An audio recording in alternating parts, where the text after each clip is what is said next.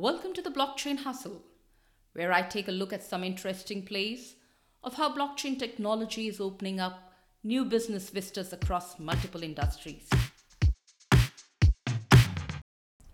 Hi, this is your host, Meenu Serene, with the 10th episode of the series Blockchain in the New Norm. In the last episode, I introduced how supply chains in the new norm are getting repurposed with resilience and flexibility as the new mantra. How do you build critical supply chain resilience? How do you de risk your supply chain? I will share two examples on this in this particular episode. And one is a company called Timeless. It's spelled as Tymlez. And the other is Rapid Medical Parts. Now, one of the things that this pandemic has exposed, this is the dangers of over dependence on a single vendor, or for that matter, over a single geography. Traditionally, buyers have their designated set of suppliers, prioritized mainly on their pricing, quality, just in time, etc. However, now the logistic companies, they need to become much more diversified. They need to spread themselves across a wider band of suppliers, their sources, and minimize the potential points of failures, shortage or lack of supplies, inability to deliver, etc. These guys, they need to create networks. A vetted marketplace helps to facilitate this, and one such is Timeless. Now, in especially the early days of the pandemic, we saw a lot of hoarding. And this was not just of essential consumer products. Remember, this was when the toilet paper figured as a major weapon in an arsenal to combat COVID, but also of crucial medical supplies and equipment.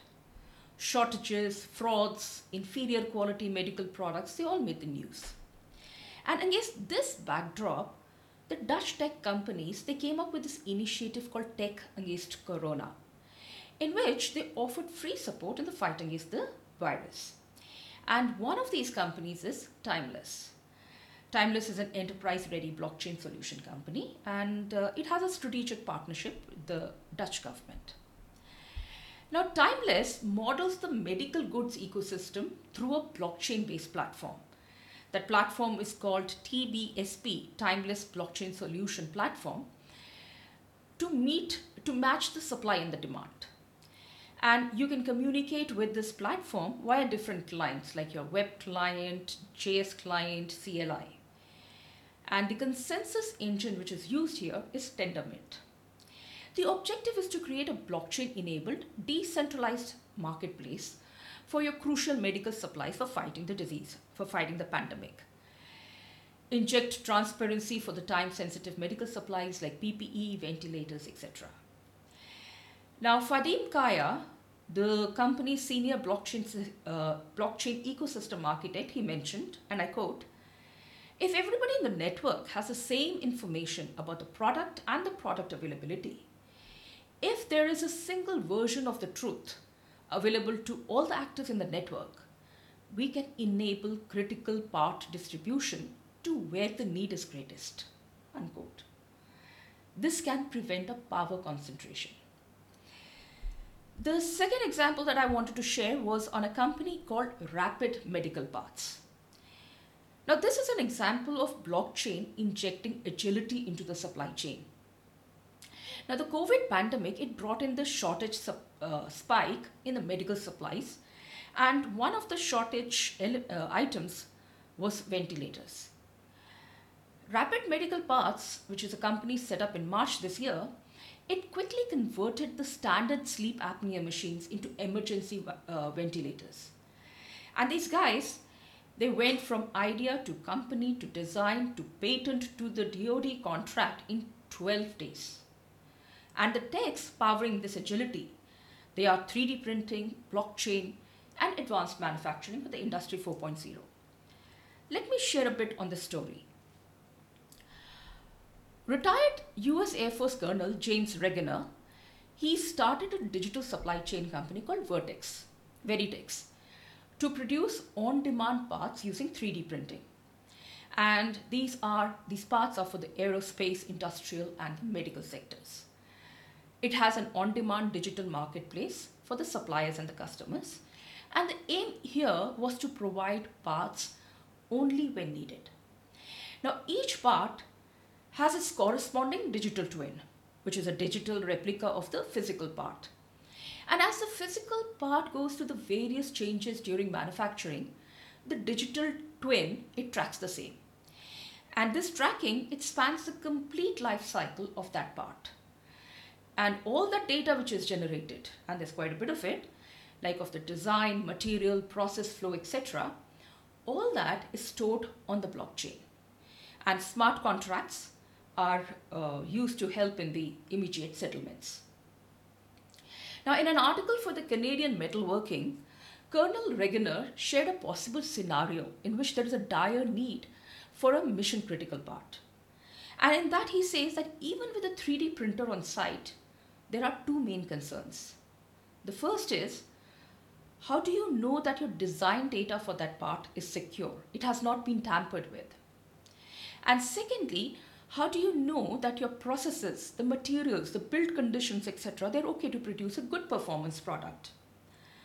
All these distill to trust in the process. And blockchain helps to provide this trust. Now, with the onset of a sharp demand for ventilators, the kernel founded Rapid Medical Parts. It built a prototype for converting your sleep apnea machines, which are in ample supply, to the much in demand life essential ventilators. And it used the Veritex platform of the parent company. Now, this blockchain marketplace platform, it addresses some key challenges, like your supplier access and identification. In a crisis, one needs to rapidly identify and seek alternate suppliers. Your traditional set of limited suppliers does not work. Now, with the marketplace platform, you can get to tap on a larger pool of suppliers. And with a peer-to-peer trust platform, these suppliers can also get vetted. The second one is on provenance tracking. As everything about the parts with a complete life cycle, as everything about them are stored on the blockchain, the provenance tracking, where a particular product has come from, where it is going, etc., all the provenance tracking of the 3D designs and the parts is readily available. And the next one is getting trust and retaining control of the data. Now, as I mentioned in the last episode, one of the reasons why supply chain entities have been hesitant to digitize, to move away from the paper-based processes, is the trust deficit in revealing information about their operations, their sourcing, and so forth. The blockchain platform equips them with control over who can see the data, for what, and under what conditions. So in this particular case, the buyers, which are the hospitals, they can search for the required supplies and suppliers on this platform. And the vendor financial, certification, and other relevant information can be securely shared on the supplier's consent.